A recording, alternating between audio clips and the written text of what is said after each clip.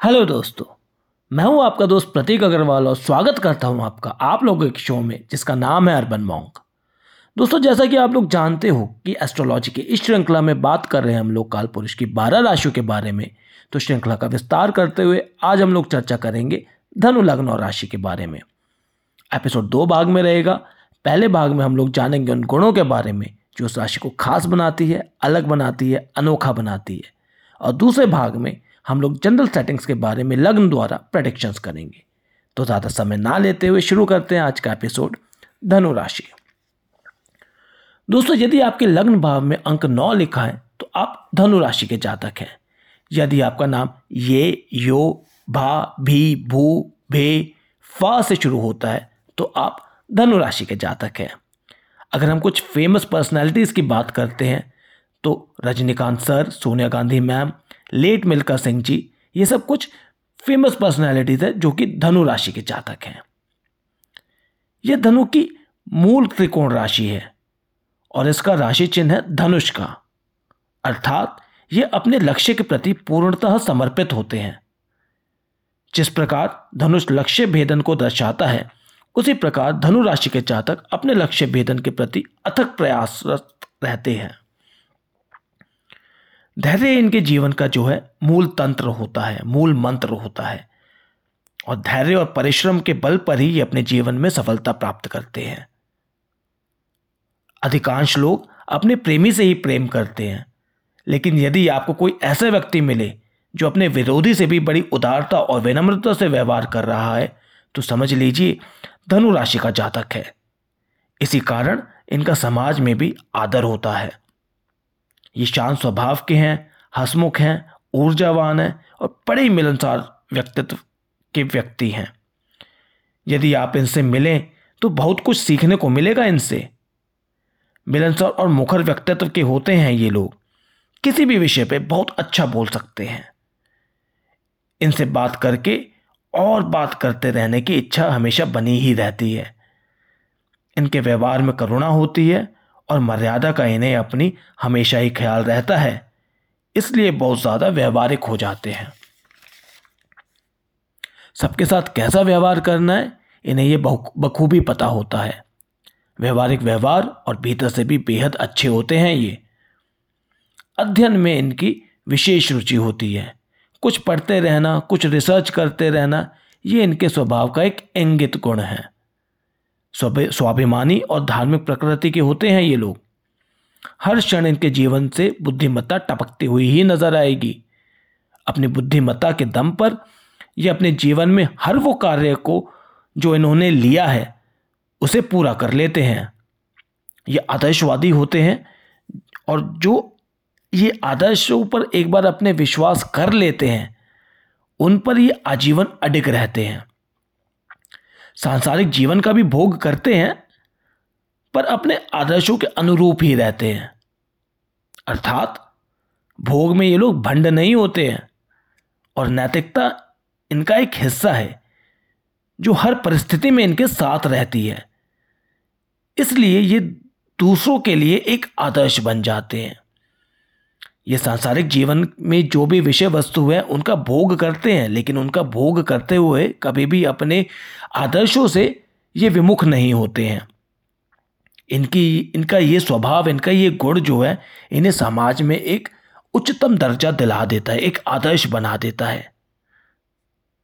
धनु राशि और लग्न के जातक एक दार्शनिक विचारधारा के होते हैं। दूसरों पर शीघ्र विश्वास कर लेते हैं। अनुसंधानात्मक कार्यों को ये बड़ी ही निष्ठा से करते हैं। धनु लग्न और राशि के जातक का मूल उद्देश्य अनुसंधान, रिसर्च, खोज करना, ये सब कार्यों का है। ये इनके स्वभाव का एक गुण है। ये जो भी कार्य करे उसमें मूल तत्व जो होगा वो खोज का, वो रिसर्च का, R&D का ही होगा।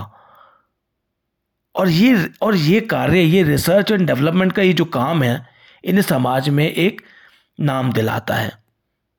कहने की आवश्यकता नहीं है कि यदि देवगुरु बृहस्पति की मूल त्रिकोण राशि यदि आपकी राशि है तो आप एक अद्भुत व्यक्तित्व के व्यक्ति हैं।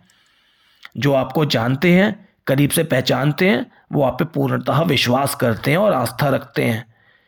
यदि पूछा जाए कि धनु लग्न और राशि के व्यक्ति का जन्म किस लिए हुआ है, तो जी जनाब होगा समाज को सही राह दिखाने के लिए, एकाग्रता के साथ कैसे अपने लक्ष्य को हासिल करते हैं ये समाज को दिखाने के लिए, अपनी आदर्शवादी विचारधारा सिद्धांतवाद के प्रति अडिग रहकर कैसे अपना लक्ष्य प्राप्त करना है, ये पाठ पढ़ाने के लिए ही आप लोग समाज में आए हैं। तो दोस्तों ये कुछ विशेषता हैं धनु राशि के जातकों के बारे में। अब लग्न के आधार पर कुछ हम जनरल लाइफ प्रेडिक्शंस करते हैं।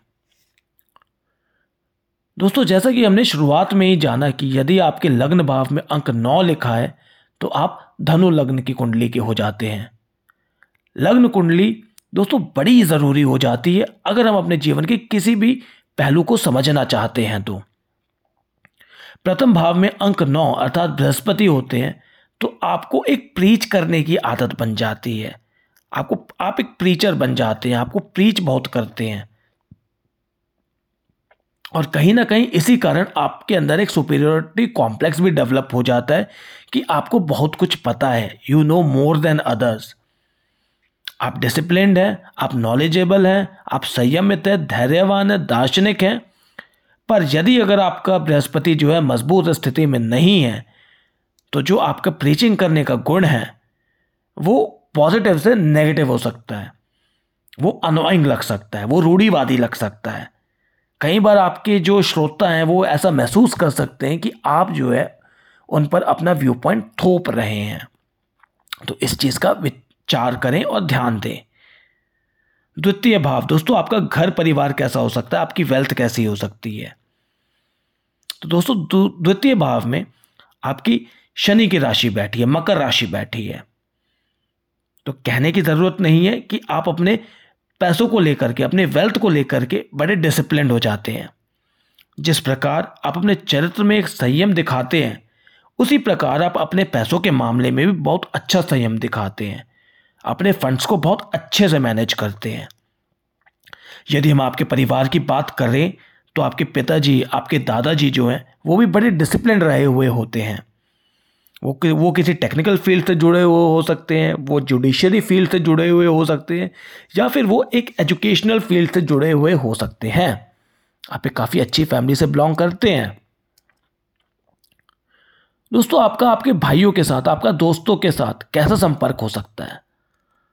तो तृतीय भाव की जब हम बात करते हैं दोस्तों तो इधर भी जो है शनि की राशि बैठी हुई है, जिस वजह से आप एक फिलॉसफिकल माइंडसेट के हो जाते हैं। आप अक्सर ये महसूस करते हैं कि ये सोशल सर्कल में जो है वो लोग आपसे आपके लेवल पर बात नहीं कर रहे हैं, लेकिन इस बात से आपको कोई फ़र्क नहीं पड़ता। पर हाँ, जहाँ आपकी मेंटल वेवलेंथ मैच हो जाती है वहाँ आप बहुत अच्छी चर्चा कर लेते हैं। आपके जीवन में आपके फ्रेंड्स और सिबलिंग्स के साथ आपका एक गिव एंड टेक रिलेशनशिप का व्यवहार बना हुआ रहता है। जैसा आप व्यवहार करते हैं वैसा आपको रिटर्न मिलता है। चतुर्थ भाव दोस्तों आपका सुख भाव, आपका आपके माता के आपके जीवन पर कैसा प्रभाव हो सकता है। तो देखिए फोर्थ हाउस दोस्तों अगेन जो है ना आपका जुपिटर से ही रूल होता है, आपके बृहस्पति से ही रूल होता है। इसमें मीन राशि रहती है आपकी। तो आपके घर का जो वातावरण होगा वो बहुत ही रिलीजियस होगा, स्पिरिचुअल होगा। पूजा पाठ और ध्यान योग आपके घर का एक हिस्सा है। आपकी माताजी जो है वो बहुत आध्यात्मिक होंगी और संभावना है कि वे साहित्य पाठन में भी रुचि रखती हों। आपके घर में काफ़ी किताबें हो सकती हैं और उन किताबों में रुचि रखने वाले सदस्य। आपका घर एक स्पिरिचुअली इंक्लाइंड है और आपकी भी आगे इस घर को ऐसे ही बनाए रखने की इच्छा है। पंचम आपकी संतानें कैसी हो सकती हैं। दोस्तों फिफ्थ हाउस जो है आपका मंगल राशि से रूल्ड है। पांचवा घर जो है आपका मेंटल स्ट्रेंथ को भी दर्शाता है। मंगल जो है बड़ा ही फियर्स प्लैनेट है, जोशीला तेज प्लैनेट है। तो यही जोश और जुनून है आपके विचारों में भी देखने को मिलता है। आप जिस कार्य के प्रति ठान लेते हैं, समर्पित कर लेते हैं, उसके प्रति आपका उत्साह हमेशा ही बना रहता है। आप पाठन में रुचि लेते हैं और इस रुचि को जोश से भर देता है आपका मंगल। आपके जो बच्चे हैं वो भी काफ़ी फिजिकली एक्टिव रहते हैं, आउटडोर गेम्स में वो इन्वॉल्व रहते हैं और आप भी उन्हें आउटडोर गेम्स खेलने के लिए प्रेरित करते हैं। आप मानते हैं कि यार ये जो शरीर है हमारा, उसे स्वस्थ बनाए रखना होता है, उसके लिए फिजिकली एक्टिविटीज करनी होती है। तो आप ये गुण जो है वो आप अपने बच्चों में डालने का प्रयास करते हैं और आपके बच्चे भी जो है हो सकता है खेलकूद में काफी अच्छे हों। षष्ठम, आपका वर्क प्लेस कैसा हो सकता है दोस्तों?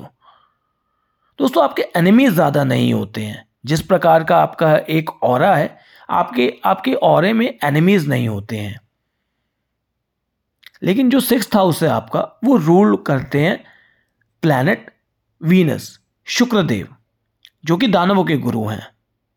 तो यहां पे जो है ना दोस्तों, प्रोफेशनल दोनों की थोड़ी सी कॉन्ट्राडिक्शंस आ सकते हैं।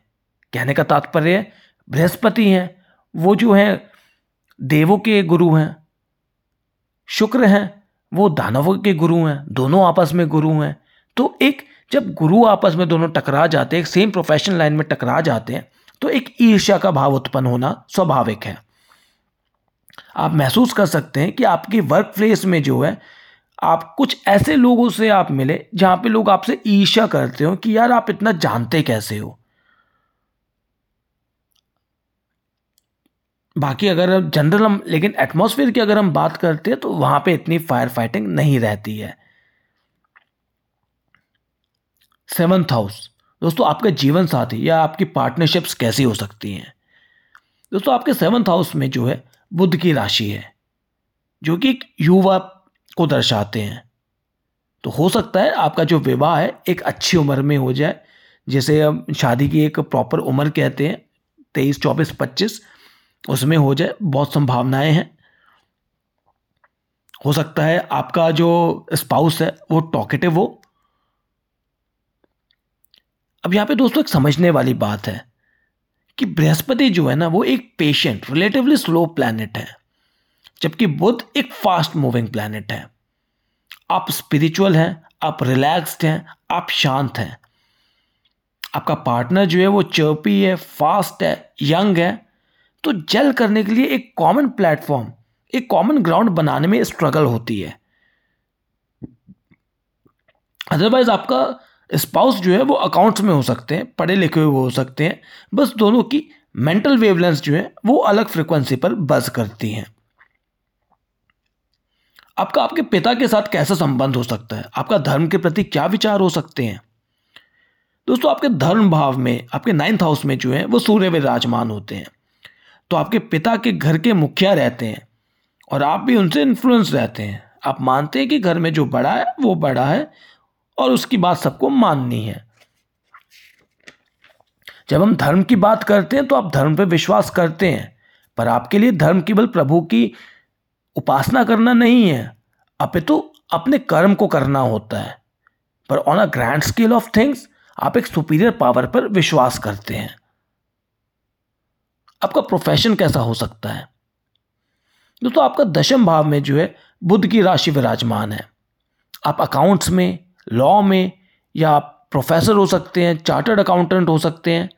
Exact profession is result of many factors, but generally धनु लग्न के जातक इन फील्ड्स में अच्छा कर लेते हैं। आप अपना सोशल स्टेटस कैसे बढ़ा सकते हो? आपका 11th हाउस शुक्र से रूल्ड होता है। अगर हम सोशल स्टेटस की बात करते हैं तो हमें समझना है कि इसमें हमें सोसाइटी को इंक्लूड करना होगा। Being ruled by a planet Venus, शुक्र ग्रह से अगर आपका ये हाउस जो है रूल हो रहा है, तो आपके प्रोग्रेशंस में आप देखेंगे कि महिलाओं का बड़ा योगदान रहा है। आप जनरली प्रोफेशनल फ्रंट में महिलाओं का सहयोग से लाभकारी सिद्ध होगा आपको। कहने का तात्पर्य ये है कि यदि आप कहीं पे काम कर रहे हैं और वहाँ पे अगर आपके सीनियर्स में कुछ लेडीज़ हैं, तो आप पाएंगे कि आपका जो काम है वो लेडीज़ सराहा सकती हैं या वो आपको प्रमोट कर सकती हैं। आपको यात्राएं भी जो हैं लाभदायक सिद्ध होंगी। आपके स्पिरिचुअलिटी के प्रति दोस्तों क्या विचार हो सकते हैं?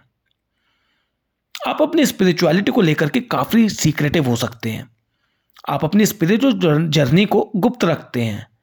आप हो सकता है कि लोगों को ये इंप्रेशन दे ऑन द एक्सटीरियर कि यार आप स्पिरिचुअलिटी की तरफ इंक्लाइंड नहीं हैं, पर अंदर से आप झुकाव रखते हैं।